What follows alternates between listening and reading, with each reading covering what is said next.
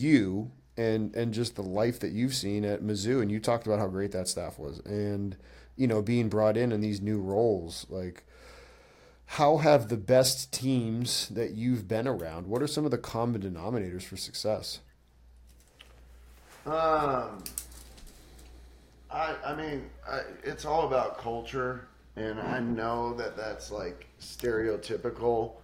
Um, but I think like if you work in college football long enough, because I used to like hear culture and be like, yeah, whatever. It's about talent and it's about training. Um, but I found that like no matter what college football program I was a part of, deep down inside, I knew how successful that team could be. And like you try to lie to yourself and tell yourself, but there's been teams and seasons I was a part of that deep down inside I knew that we were going to underperform because the culture wasn't right. So sports psychology is a huge deal with us. Mm-hmm. Um, Coach Kaz, like me, was a GA for Pat Ivy. So Oh we wow. come from, we had Dr. Rick McGuire. He was the head track coach at Mizzou, but he was also one of our instructors. And when he retired as the track coach, he moved on and established the sports psychology department with Mizzou Athletics. And so, sports psychology is like that's a big part of it, and routinely educating the guys on it. Like nutrition and sports psych education are that's part of our culture at TCU. I'm almost doing nutrition education, especially early in the summer. It's like every single day. And as we get further along in the summer, I do less education, and Coach Kaz will dip in and do more sports psych education. And then the sports psych just stays there, like all in season, really emphasizing there's a lot of different concepts you can get into with sports psych, from like being able to focus, but the bottom, the initial foundation is what is your why? Mm. What's your motivation? Like that's the bottom of our sports psych pyramid. If you don't know your motivation, at the top is pain. And please do not misquote me. I understand that training does not build mental toughness, but having the sports psych education and the ability to tap into that can build mental toughness during tough training. So anything worth having comes at a certain level of discomfort. Mm-hmm. If you don't know your motivation, you're not going to be able to go through the pain and discomfort to get something. So something that you said right there made me think you were, as you guys say, they're the first and the only that is a dietitian that's also a strength coach. Do you? But And I know, Coach, I just want to stop you right there. If there's someone else doing my job, yeah. please let me Please let us know. I mean, know. Like we're not there's trying to. another.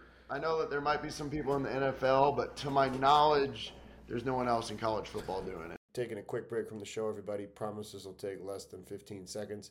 Friendly reminder, go ahead, hit that subscribe button below. It helps us out and it helps you out by being notified whenever we have new content come out. So hit that subscribe button. And with this, let's get back to the show. So Correct, and so I wasn't even trying to only highlight that. What I was trying to say is whether it's you and three, four other people, it's not the norm.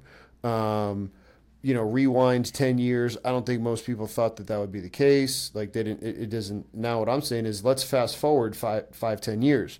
Sticking with what you said about sports psychology, like, do you see a world where somebody could be a psychologist, they have an actual background in it, and they're a strength and conditioning coach? Just going back to what we talked about with you having a good hand in nutrition and how often you're around the guys. Imagine that being a strength coach who has that background and can spot things and can be there. yeah, I mean, I think that's where I mean that's to a degree what Pat Ivy does. His Really, PhD is in sports psychology. Um, that's he's freaking cool. in a different role now. But yeah, going back to what I talked about initially, like continuing education was just part of the culture at Mizzou.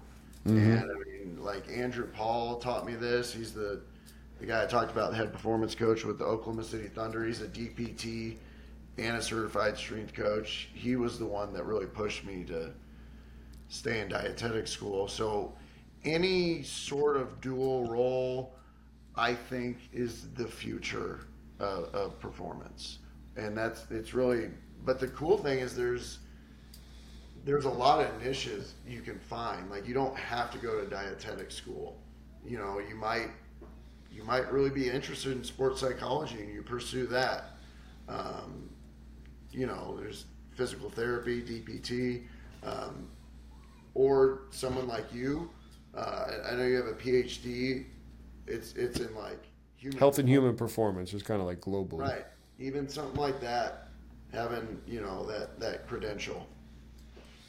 You know, that's interesting because that's something that I never even thought of. Like somebody that has the, you know, background and knowledge in clinical psychology and like, hey, this is how, like, because you said there's bonding when you do difficult things as a team, and there's, you know, the general ability to do something discomfortable, to then apply it later on in your life. And then having somebody that is an expert in that domain while working in the physical domain, that just seems like a kind of a no-brainer. Right. But the problem is if you do that and then now you go and get a job that only pays $40,000 a year, you can't afford you can't afford to not get hired there, no?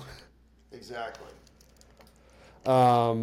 Listen, I appreciate it's, you know, we're coming up on an hour already. The last question that we kind of have all of our guests on is, what's kind of your soapbox opportunity to kind of tell the world about strength and conditioning, things where you see the field going, where you wish it would go? What's kind of your soapbox moment or soapbox statement to the world of S&C? Man, I don't know. That's tough. I feel like I hit on a lot of that already,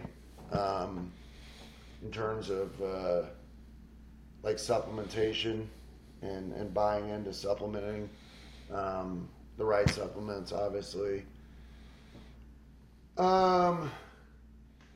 Shoot. I guess one thing we could hit on be our discussion we had the other day about 300s, right? No, go ahead. I was actually just reading what's his face's book, the book Win, talking about, you know, like cardiac output type work. Like, go ahead and fill in on the conversation we were having. Yeah. So I would say that, like, sometimes you need to look at what Coach Kaz does a good job of saying all the time is that I don't want to be good at the drill. I want to get the benefit of the drill. Ooh. Okay? And so when you're looking at your selection of exercises or conditioning work or speed work, I think sometimes we get lost in being too specific